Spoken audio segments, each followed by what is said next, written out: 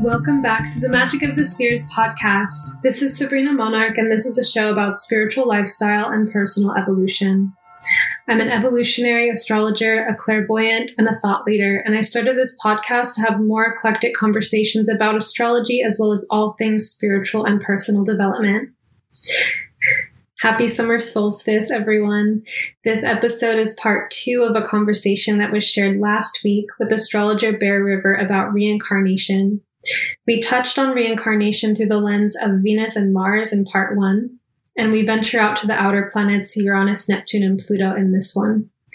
So why did we look at reincarnation through the planets? Well, in looking at a natal chart, there is a way to read the natal chart from the perspective of, this is the soul's history, or this is a karmic portrait. And so we could read the chart from a purely incarnational perspective, that it's a map of who we are in this life. But if we are looking at the chart from a reincarnation-based astrology or reincarnation-centered techniques, or we're thinking about the lunar nodes or Pluto as something to do with the soul, then you can really look at the planetary archetypes through the lens of reincarnation. So this is what we got into. We got into Uranus, Neptune, and Pluto in part 2. And if you haven't listened to part 1, go ahead and do that before listening to this one. This whole conversation left me feeling both so peaceful and electrified. Peaceful because when it comes to really taking in the idea that we've been here before and we'll be here again, and that there's a much longer arc of time, there can be an acceptance that comes with that.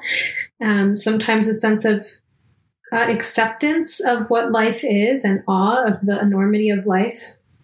And also electrified because there were just so many interesting things that we talked about, and it was really stimulating and sparked a lot of things for me. And I hope for you as well. But I heard from those of you that commented last week that you enjoyed part 1 a lot.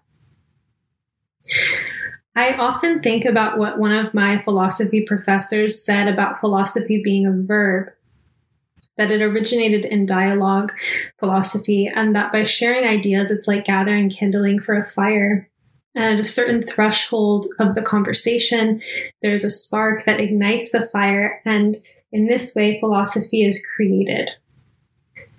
It's a synergistic creation that happens by combining and sharing perspectives. And I actually feel immensely privileged to be a podcast host and to get to bring people on to collaborate and create sparks and to create conversations. It's something that I'm really grateful for. I also think about what I heard Shaman Durek say when he came to speak at CIIS. He's the podcast host of Ancient Wisdom Today, and CIIS is the college, the grad school I went to, the California Institute of Integral Studies. So Shaman Durek commented on how we are conditioned in this society to come home from work and drone out, essentially, to watch television instead of getting together with other people to have philosophical conversations. And I'm not going to lie, I love media, but I think of him saying this sometime, and the thoughts of my professor about philosophy being a created thing in conversation. And I think of how I felt a significant shift in my reality after having this conversation with Bear. Like I did, I had this spaciousness of freedom and opening in my field. And what I'm suggesting is that if you are the kind of person who likes to talk about magic and esoteric things, I hear too many of you say that you have no one to talk to about these things. And maybe I'll record an episode about that sometime because I do have a lot of thoughts on it. But as an idea, an invitation, consider the people in your life who do like to kick it in the magical realm and do that together. Or like Bear said, people who can woo with the best of them. if you don't know any of these people, it can help to get involved in some groups that bring people together specifically around what you're interested in. And these are often online, and that's okay. A lot of my best friends are people that I call up on the phone and hang out with on FaceTime. And I do wish I could see them in person more often, but the heart connection and the mind connection that we have is too powerful to not invest energy into those connections, even though they're long distance. Anyway, when you have someone or someones that you can talk about magic with, or talk about out there ideas with, explore a question together, share your experiences that are out of the ordinary, cultivate sparks, generate something in conversation that surprises you. And I'll get off my soapbox and some news before we begin. The Kickstarter that I've been telling you about for a little while now is live. I'm funding a year ahead of astrology forecasts and Magic of the Spheres podcast episodes. June of this year marked the 6th year of content creation with the astrology forecasts and more recently this podcast. I'm offering a variety of rewards for backers, including astrology talks that are downloadable, live, one-on-one astrology readings, discounted tuition to my Evolutionary Astrology Intensive, which is a introduction and a big foundation into having a relationship, a very deep relationship with astrology for yourself, learning how to cultivate a practice, how to open your intuition to astrology and think critically about astrology, and form your own relationships to the archetypes. I love teaching this class, and it's been a really big impact on students who have run through it. And I'm also offering the lowest cost ever tuition for a new course called Online Presence as Performance Art. And this is a course to help people develop a more magical relationship with the internet. So moving away from that narrative that the internet is a place of soul-sucking scrolling and opening up to the internet as a place of opportunity and connection. I can't tell you how many of my friends and colleagues are people that I met from the internet or as a result from having an online presence. If you have a message that you want to share, finding out how to get your message across on the internet can put you in touch with unknown friends and colleagues, opportunities that are really just waiting in the wings. So it's a mystical and psychological exploration of how to be in right relationship with the internet and having an online persona. I'm leaving links to the Kickstarter as well as these courses and the course pages in the show notes. My goal is to be backed by 200 people. At the moment of recording this, we're at 18 backers. If you've been enjoying my content, I'd love your support and also potentially to work with you should you select an astrology reading or join one of my courses. Here's the rest of my conversation with Bear River.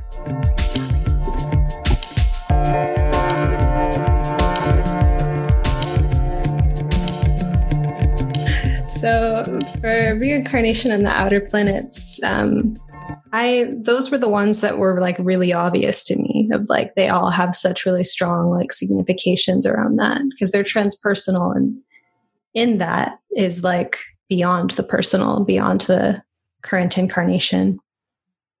Yeah, absolutely. I mean, I think, we were talking before the show about Pluto and, even if we just think about Pluto as a planet that has such a long cycle, we each have our own Pluto natally configured however it is, but then that generational Pluto is configured to another generation's Pluto and to the Pluto of the chart of the nation we live in and the town that we live in.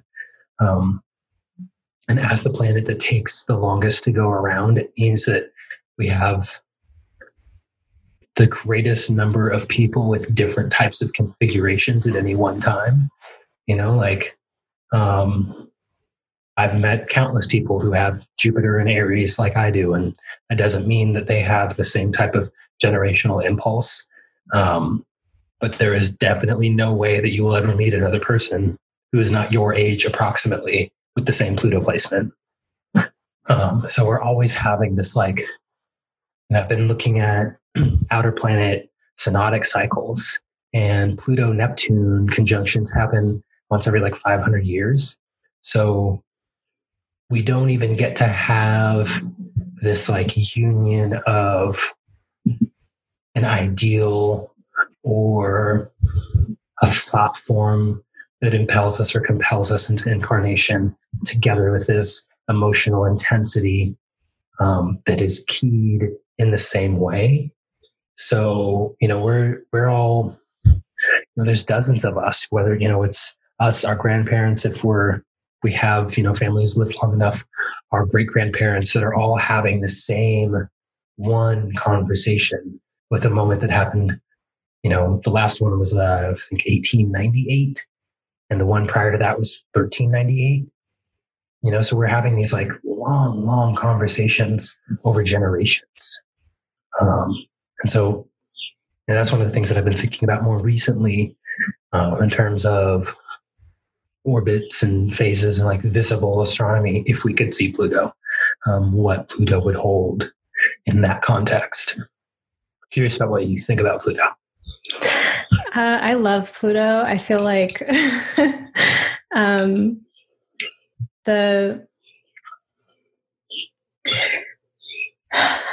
getting a sense of what's my Pluto story. So like in my natal chart, Pluto and Scorpio in the 9th house, just like really working with that, what's Pluto an aspect to, has really helped me detach enough from compulsions to alter them, and then to use my focus with intention in places where I wasn't before. And I think that Pluto has this really strong correlation with pain.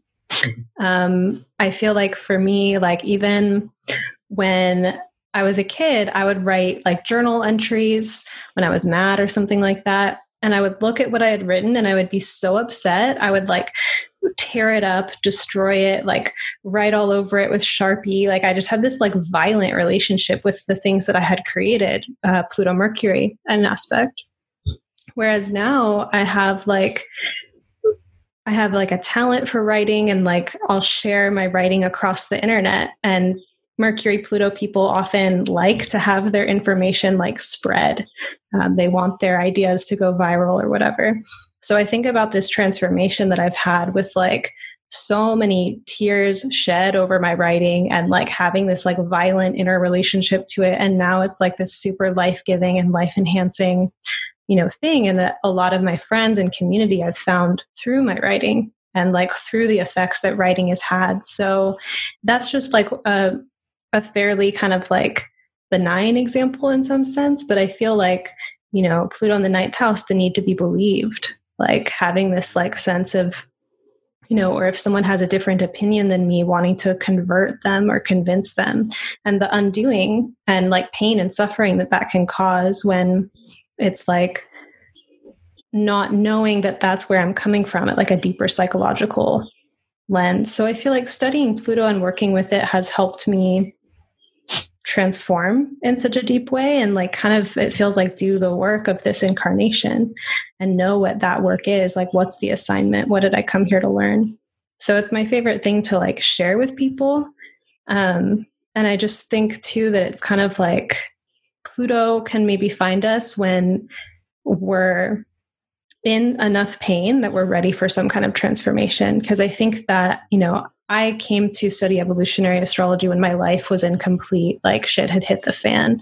And it was like a beacon or a lighthouse that helped me. And I think that when you bring up kind of like past lives and karma to someone that's just kind of going about their business and like they don't want to hear that information at the time, like it's not going to matter to them. I think that Pluto is this kind of, when we're open to it, we can touch into the transpersonal, like deep psychic soul memory because of a desire to expand past our limitations, a desire to not have the same addictions or the same patterns, or like, why am I always in such pain over this particular thing?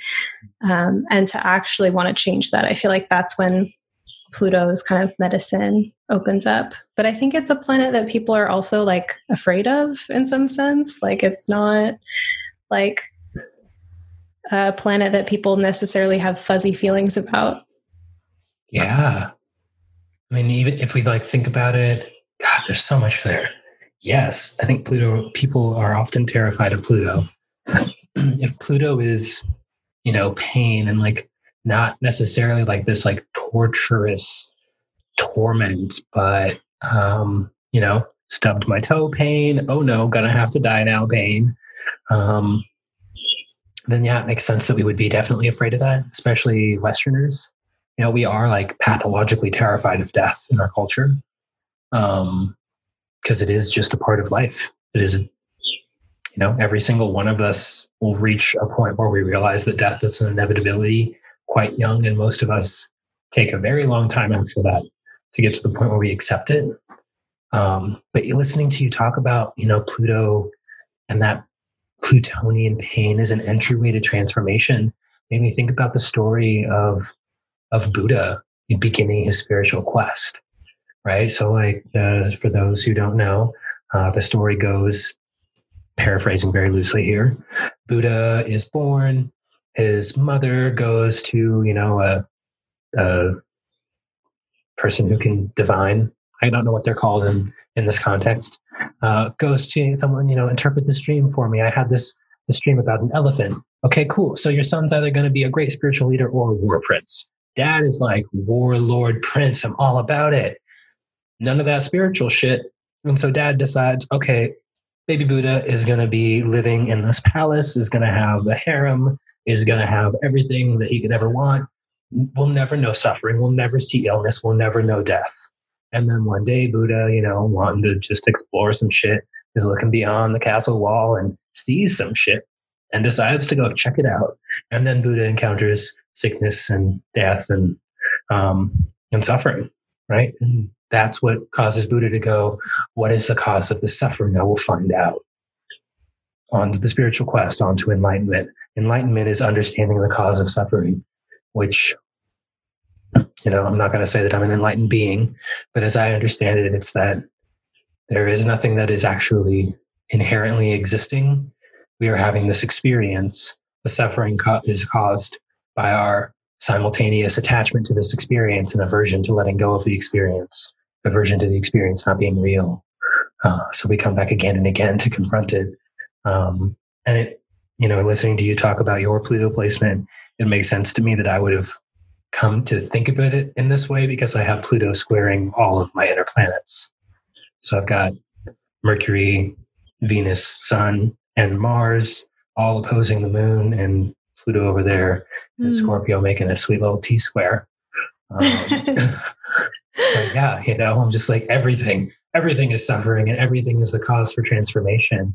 And kind of the mantra, if there's any mantra that I've held for a long time, it's one that was given to me by a creative writing teacher, Pluto in the fifth house. And the Titus aspect is that square with Mercury.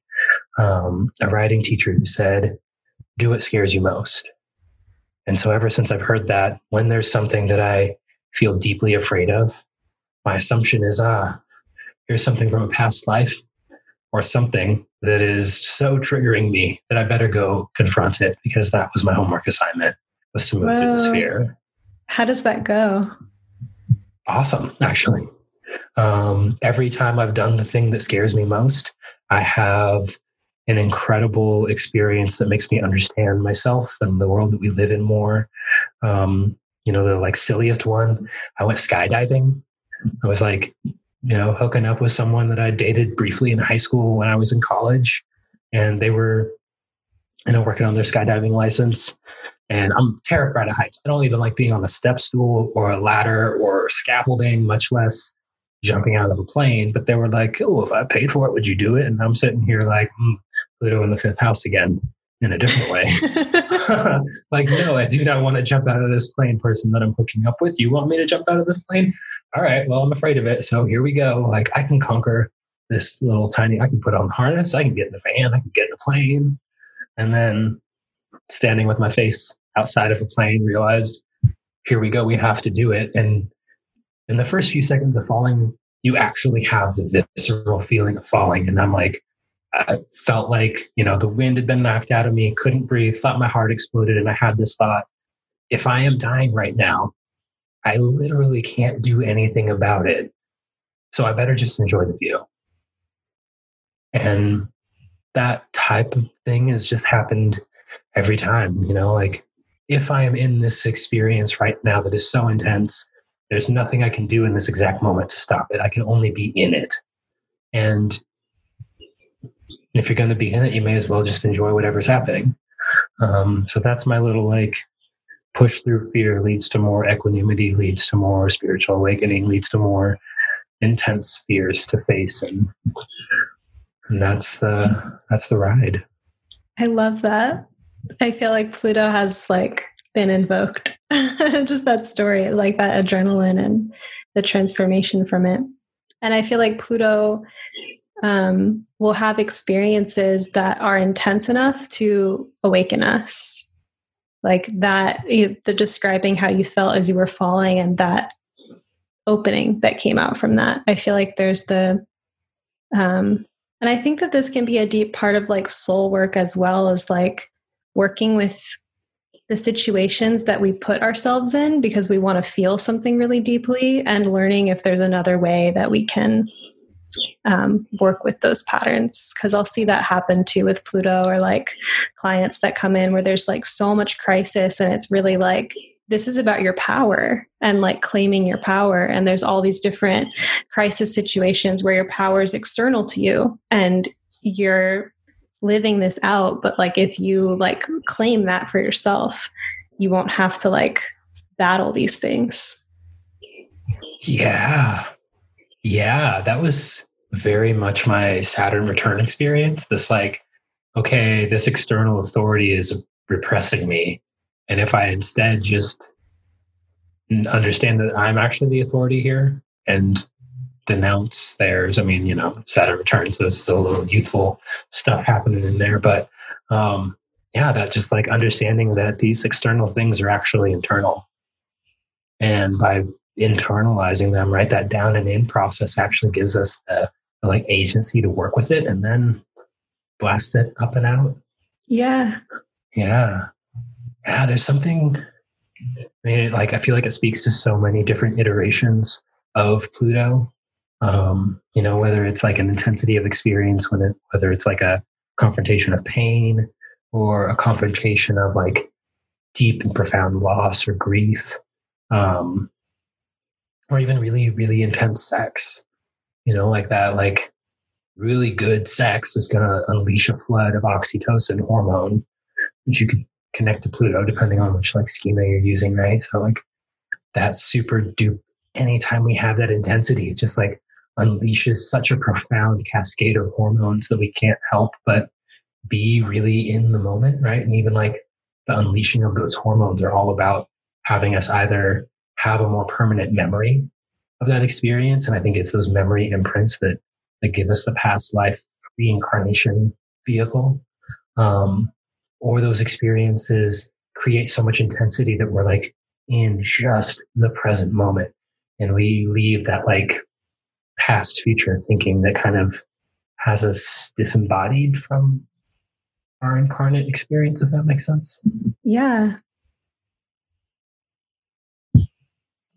it's interesting. There's this book, Aphrodite's Daughters, and it's about this researcher interviewed a bunch of women about profound sexual experiences that they'd had. And she spent 2 days with each person that she interviewed. So she went really deep with them and basically was presenting all these stories about intense sexual experiences that were vehicles for awakening, and just the way that can be such a portal.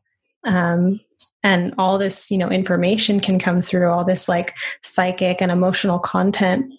And I think there's been a few conversations on this podcast about it, but I was mentioning on one of just I think that the culture kind of prepared me to know that sexuality could be an emotional experience and a pleasurable one, but not this kind of plutonic, the world opening up, this intense epiphany or transformation or life-changing epicenter.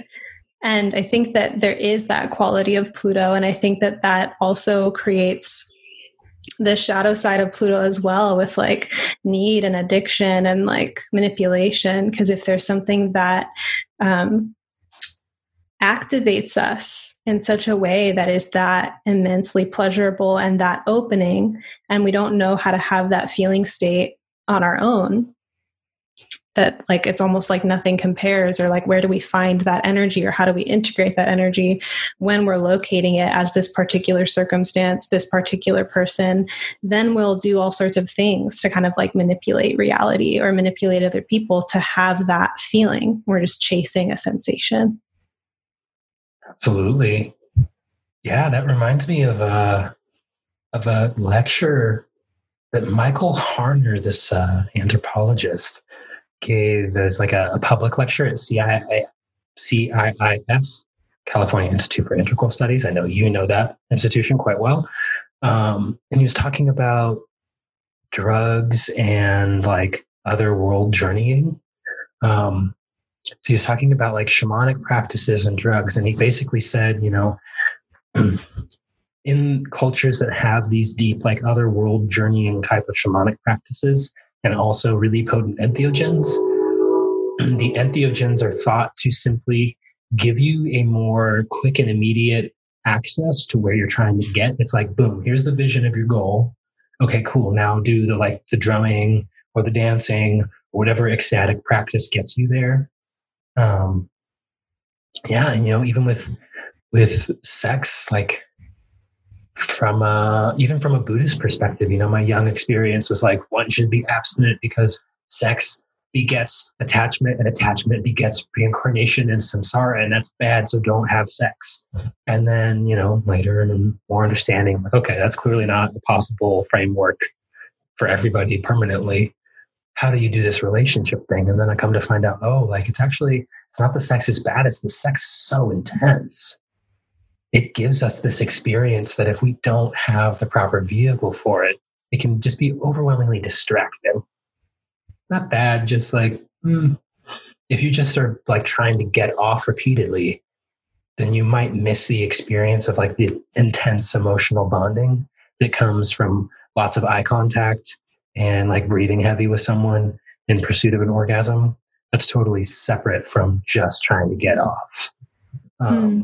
And in that like really deeply intense experience, the thing that I've thought about is like, okay, so if you know, have sex with a handful of people and you get somewhat skilled at it, you're able to like achieve your goal in your sexual encounters, then there comes a point where you have sexual experiences that are so much more intense and activate at such a different part of you that it like just makes it, just like with, you know, meditation, you get to a point where you go, oh, here's my body.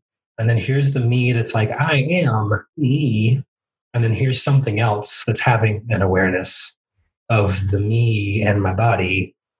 And that's not even the whole story. There's something else going on here. And I think when we tap into that, that's what allows us to go like, oh, there's something super mystical. It's not just like sex and genes combining and making a baby. There's like some other whole process taking place as we engage being incarnate, interacting with other incarnate beings. Like, you know, we have that understanding that like, oh, I'm a spirit having the experience of being a human.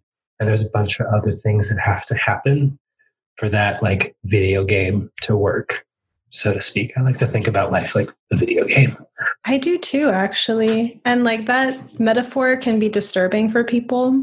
It doesn't feel disturbing to me. Like I've even thought about it in terms of like, when you're collecting coins on a lot of different games where you just kind of like run into these coins and it stacks up. Like that kind of image, I can think of for like just certain things that have a compound effect. Like you're doing this little thing here and there and you're kind of collecting something in your bank. And even like leveling up, and how we get really good at something and then the level changes and we're beginner's mind again and we get good at it again, and then the level. And video games are a great kind of teaching for some of those dynamics. Yeah, absolutely. And I think even to carry the video game further, like we can, we've got these charts, we have all these different skill sets or reservoirs of energy, however you want to think about the planets in their houses.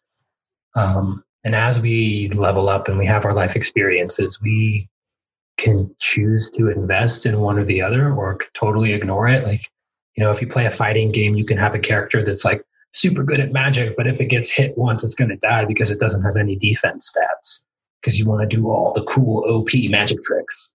Life is just like that. If we obsessively follow Venus and Mars, or we obsessively follow, the sun and the moon, even if we're just like so tripped out on our consciousness and our awareness, and that's all we think about, and it leaves these other areas of life, these other skill sets underdeveloped. And that's why I think that, this idea that there's a karmic reason that we have to come back, there's work left to be done, doesn't need to be punitive.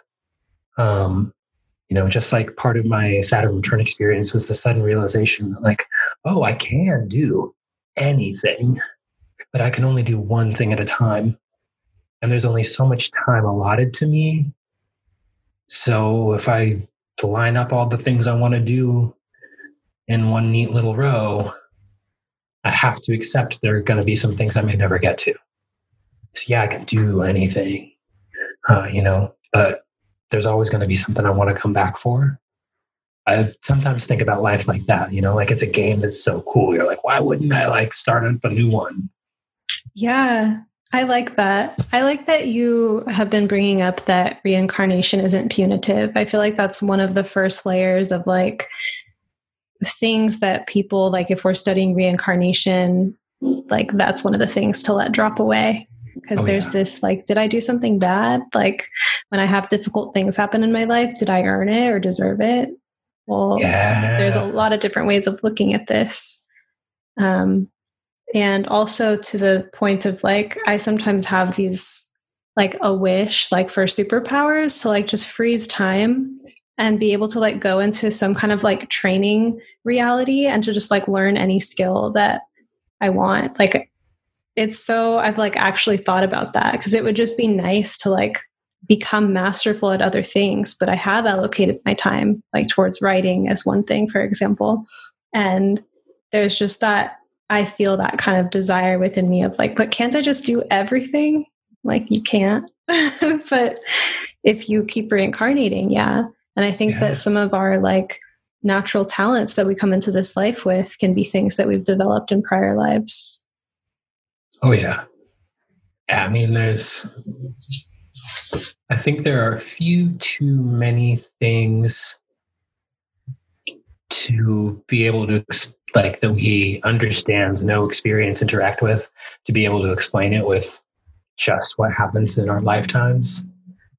Whether we think about it like a priori knowledge or some other way. And to think about philosophy, what you were saying about like, like, did I deserve this? I think that's something that I come to a lot. That was kind of part of what informed my lecture and my interest in looking at intersectionality in an astrological context is, if we do come back, even if we just come once, if our charts are some sort of map or decoder ring to explain what we came here for, if there is any sort of reason, then it makes sense that the next question would be, there's a reason, there's a purpose.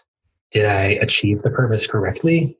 That there would be this question of just desserts, right? Like that philosophical notion. And I think that one, it doesn't really make sense in terms of like the historical and cultural context that begets reincarnation or multi-lifetime schemas.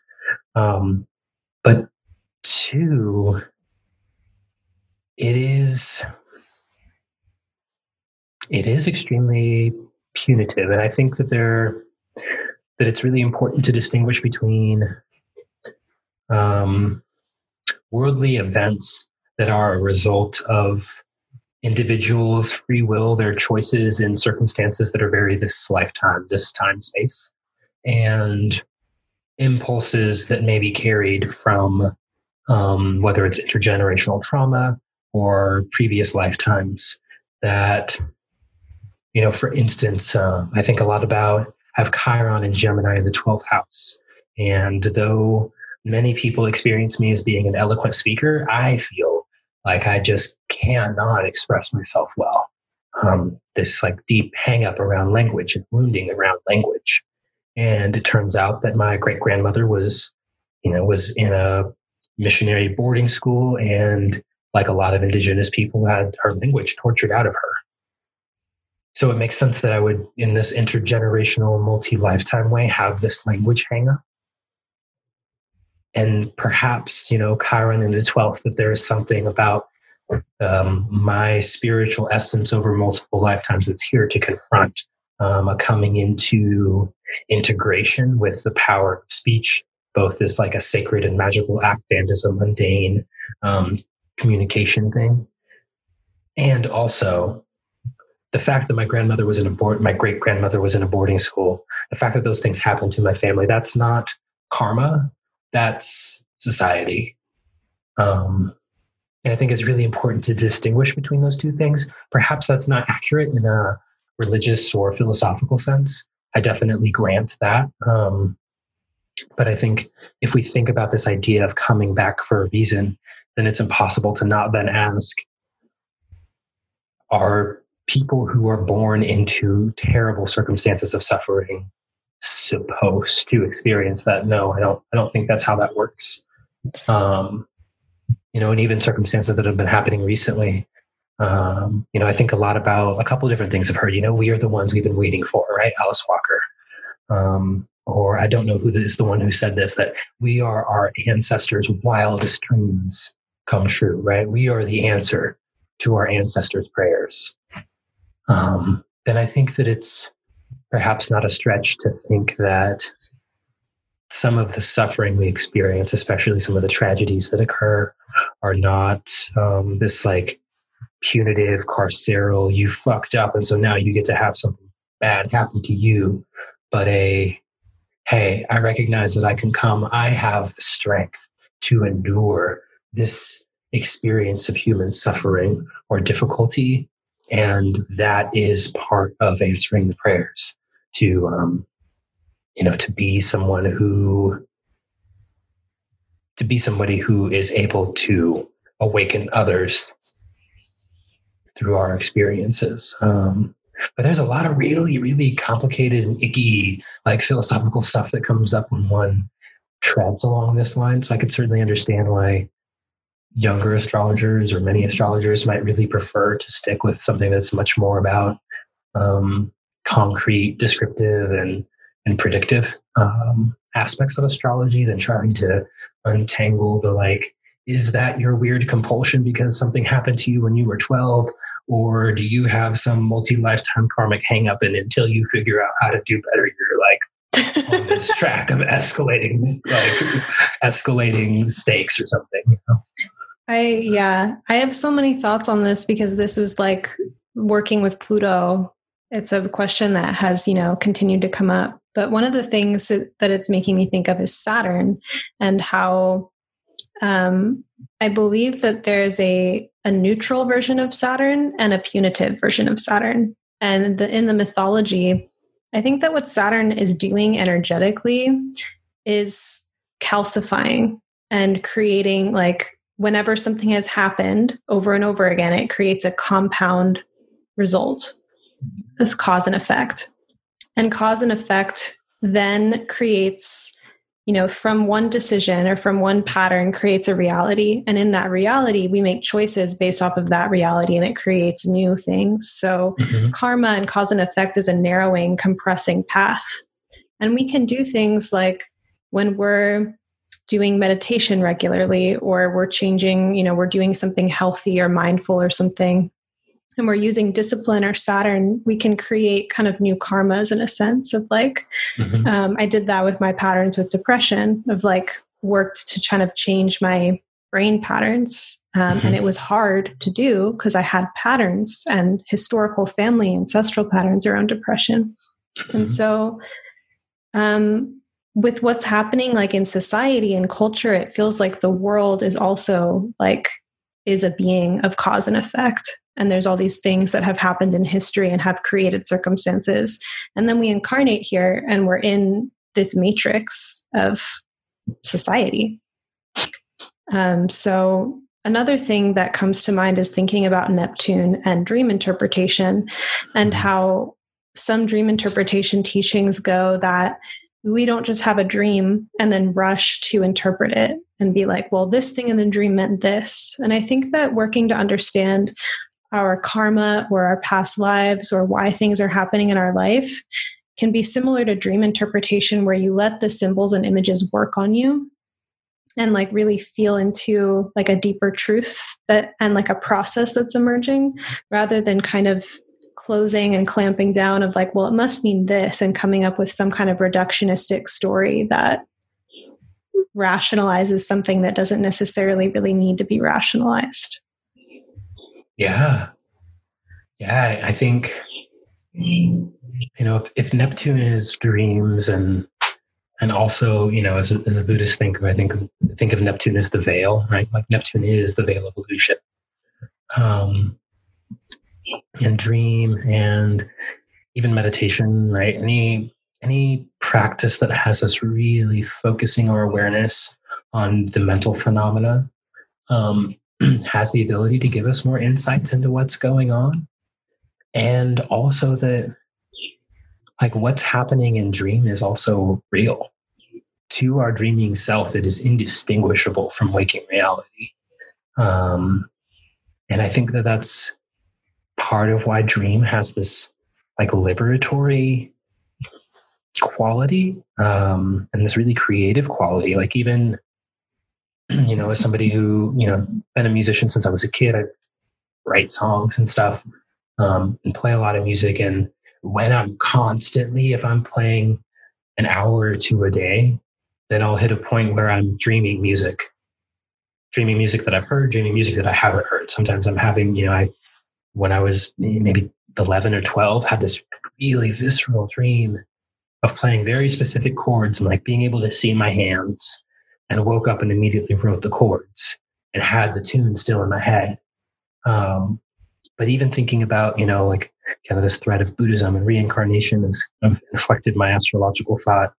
One of the like long-term meditation practices that I've engaged is this dream yoga, this dream meditation practice. And the first step is throughout the day, as you engage one phenomena after another, seeing this thing. I recognize I am dreaming.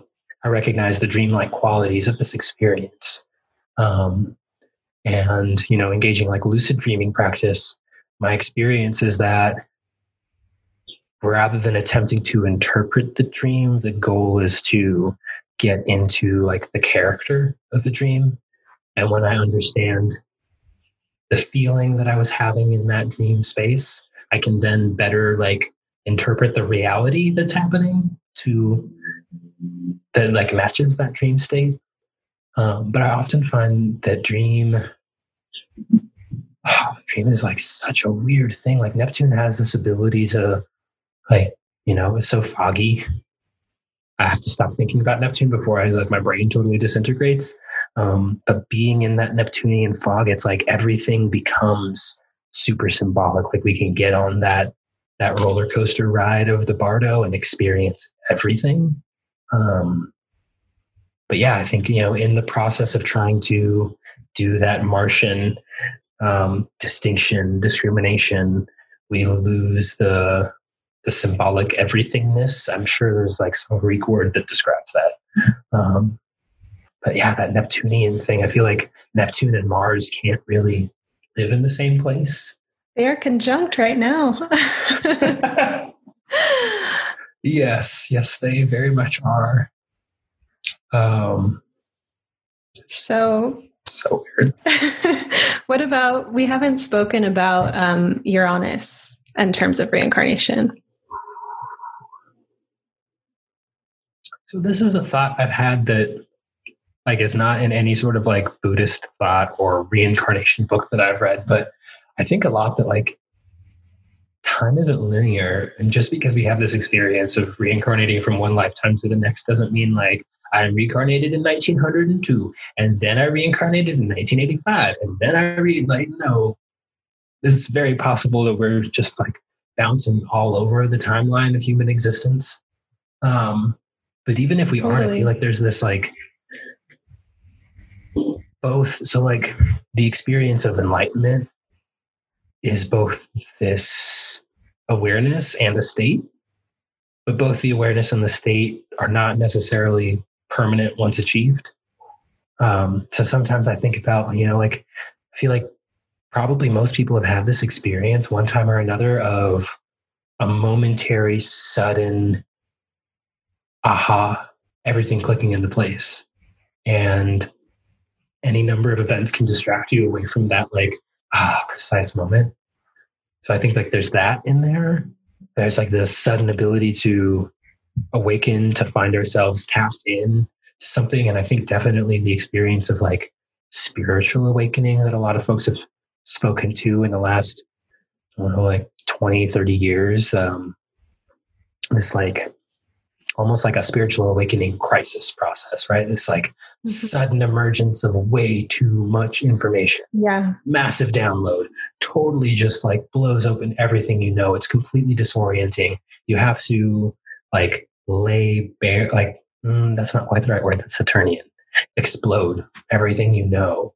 And in the process of exploding all that, there is a bit of clarity, a bit of realization, and then it like packs back down again, and we do the whole cycle over and over, like, I don't know, like electrical currents. I don't know. It feels like a very like wave function. You can know the velocity, you can know the position, but never both kind of thing. Yeah. Wow. I love all the places that this is letting me travel. Like, so one thing that I'm thinking about with Uranus is I was at an astrology talk. And there's been a few, so like groups of people, I think is like Uranus as well. And like going to a place where people are gathered is like, you can feel kind of the group field. And there's been a few occasions, where just being in a mass of people is a peak experience, for whatever reason. I have dreams all the time about groups of people and parties and just like masses of people. And I was at an astrology talk. It was Rosie Finn in Olympia, and I don't think I'd seen her speak before. And I'd heard about her in the community, but I hadn't like gone to any of her events. And I was completely mesmerized, and just was feeling like this bolt of aliveness, like this is incredible. And I was still like building my astrology practice. It was like towards the earlier part of it. So I was also really inspired and kind of like electrified. But I spoke to her after, and I forget, all of the contents of our conversation, but something she said really stuck with me because I was telling her that I'm studying like evolutionary astrology, and I want to know my past lives, and I want to be able to psychically know other people's past lives so I can tell them that in readings. And she was like, if you want to know that, I'm sure that you will be able to. Like, she just had this kind of certainty about it. And I think that Uranus like represents this data bank in a sense of like all information that ever was, ever will be. And in that there's so much sponginess because like things may, are there alternate timelines? Do things, can we change the future? All that are like big questions. But within that, there's this data bank. And so I think that receiving information or like wanting to know about our past lives or wanting to receive answers from our intuition or from the universe, that there's this kind of force in reality that like we can just ask questions and discover how to tune our frequency to receive the answers. And I just love that about that planet. Yes. One of my first didn't work for marketing purposes, but I really felt passionate about it. I don't even know what you're supposed to call it, taglines or something that I thought about a lot is like tuning into your synchronicity frequency. Like Uranus holds that. And if you can tap into Uranus, it's like tuning the dial selector into the exact set of experiences that you want to have, or the exact set of knowledge that you're looking for. I know some people associate Uranus with the Akashic records. Yeah. So in that sense, like the ability to tap into that like multiplicity of lifetimes. I feel like Uranus definitely holds this like, I don't know, super duality. Like if duality is binary, right? Like 3 dimensions, up, down, left, right, it's all binary opposition. Then like Uranus is like the super cube version of that. Like it's not duality, it's like cubality, or I don't even know how you're supposed to say it, but it's like this ability, like as we exist, if there is this multi-lifetime thing that's happening, then something about me here also holds everything that me has ever done, all the different me's I've ever been. So it's, you know, in that way, like there's 100 different radio stations. I just happen to be tuned into this bare frequency. But if you're really highly attuned or, you know, psychically skilled, then you can tune into a slightly different frequency of what I've been about.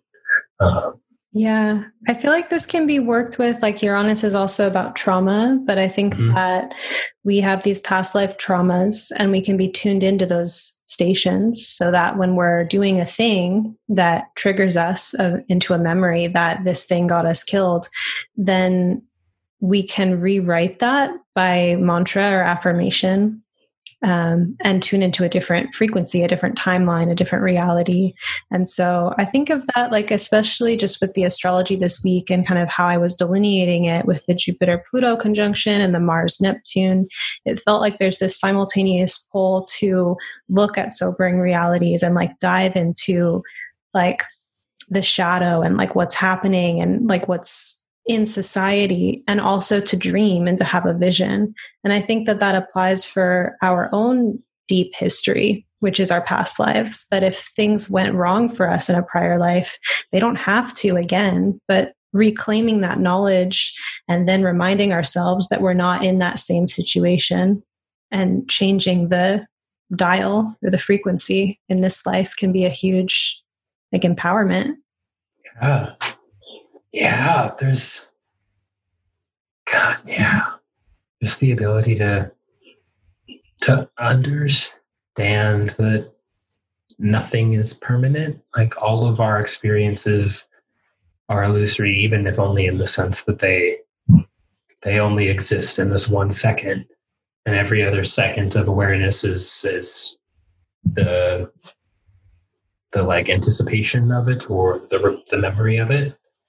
But yeah, I mean, in terms of like what you said about Uranus and trauma, got me thinking about, you know, what I was saying earlier. Even you know, maybe it's not reincarnation. Maybe it's just very potent ancestral memory or epigenetic memories or markers.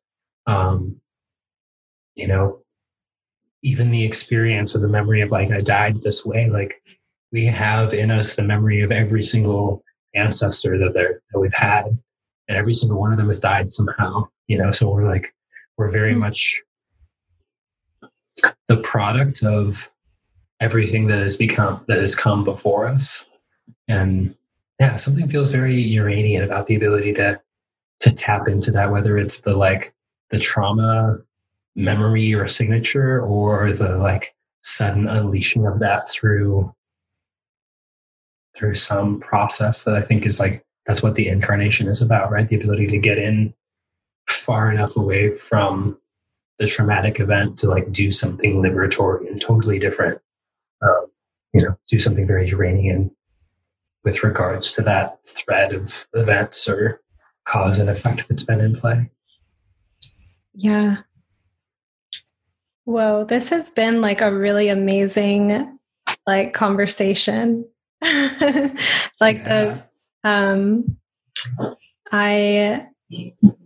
feel like we opened up like a portal where we could just keep exploring like these themes. It's really cool. Absolutely. And that's what we talked about. We're going to philosophize about reincarnation. And so it's just really cool to see what we generated.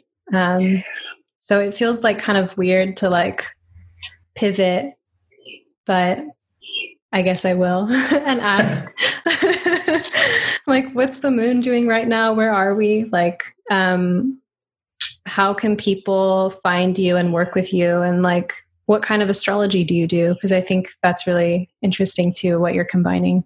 Yeah. So my astrological practice is very intersectional. I just recently gave a lecture on the intersectionality of astrology through NORWAC, the Northwest Astrological Conference. So folks can find that. My website is Psyche and Soul Astrology. Psyche and soul spelled just like they would be, astrology spelled just like it would be. And the best way to get a hold of me is to email bear at Psyche and Soul Astrology, bear spelled like the animal. My astrological practice and the way that I work with clients is actually really heavily influenced by my time as a personal trainer and my work as a mentor with youth. So I'm very much about empowerment. My favorite way to work with clients is to kind of identify what's up for you. What are you working on? Great. Let's dialogue about what's in your chart, what skills and experiences you have that you can pull on to move towards whatever that goal is. And really like a self-empowerment metaphysical coach, I guess is kind of like the best way I could think to describe it. You know, I love working with folks on a weekly basis or a monthly basis and really getting to like tune in on a week-to-week basis and give little challenges and exercises and journal prompts. The other stuff that's going on, you can get me on Patreon, Bear River, BEAR. My last name is RYVER. And right now I've just got enough patrons to meet my second goal. So I'll be launching monthly moon workshop webinars. Basically, everyone's going to show up. I'm going to talk about what's up with the lunation, run everybody through a set of exercises to dig into your chart and get a bit of information about what's up for you specifically and how to use the astrological significations to get some practical, tangible, take-home action items. And I feel like that pretty much says it. My astrological style is very weird, very mixed, EA, Hellenistic, kind of bring in everything.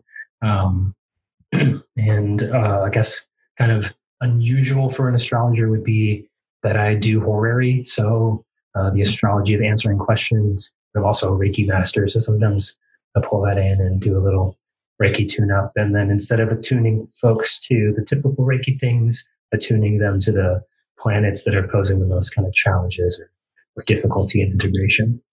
That's cool. I feel like this Chiron and Gemini, like pulling from like different modalities, and that when we do that, we can just really tune in with the moment of like what wants to be here right now, like what tool like can be applied to this situation. And so you get to just kind of like explore with a spontaneity of what's coming up.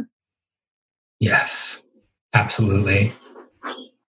This has been so wonderful. I love talking about astrology, but this has been a special treat to just talk about all the stuff that leads us to astrology. I'm glad. Yeah. And I noticed like towards the end that you have like a painting behind you that says explore. I'm like, yeah. I feel that.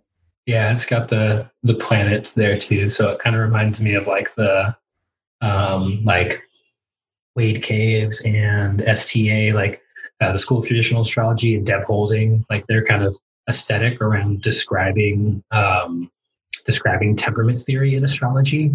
So I kind of saw that and was like, cool, planets, cool. Also reminds me of super nerdy astrology education. Cool. This has been awesome. Thank you so much for sharing with us. And people can find you. Did you drop your social medias too? Oh, right. Social media, you can find me on Twitter at Astral. It's ASTRAL_IDS. Think like astral, like the astral plane, and lids like hats. One day I'll get around to making astrology hats again. It's a whole other conversation. You make astrology hats? Yeah, I've made a couple of hats that are like express the chart. So it's not like, ooh, Capricorn with a goat on it, but like, oh, cool, your chart has a lot of really like, my hats are really over the top, very, very loud. Always find something that's got a little bit of gold. My favorite is like a teal hat with a peacock print on the main part of the cap. It's got like gold around the peacock feathers. Super duper. Like I have too many planets in Leo. So that kind of thing. That's really cool. I hope that you make hats again. I want to be in on that. Yes. We will definitely be hanging out. We live so close together. The next time we do this, we'll do it embodied like. Right. Thank you so much for inviting me and having me on, Sabrina. This has been absolutely fantastic. Thank you, Bear. My pleasure.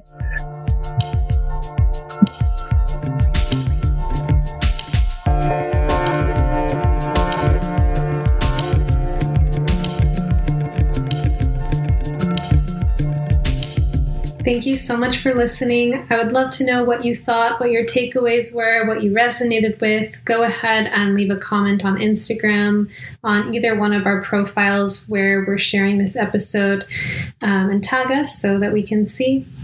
And I'll be back soon with the forecast and our regular podcast programming. Do check out my Kickstarter. I'm leaving the link in the notes. There's many different tiers of levels that you can contribute, but if you're a regular and you really enjoy this content, anything that you would like to provide to show your support for the year ahead would mean so very much. And of course, there's also these really awesome rewards and opportunities through the Kickstarter to expand your world further and learn astrology or learn how to cultivate an online presence. I cannot wait to share it with you. And go ahead and find me on the socials as well at Sabrina Monarch on Instagram and at Sabrina_Monarch on Twitter. You can also find me on Facebook, Sabrina Monarch. All right, have a beautiful week.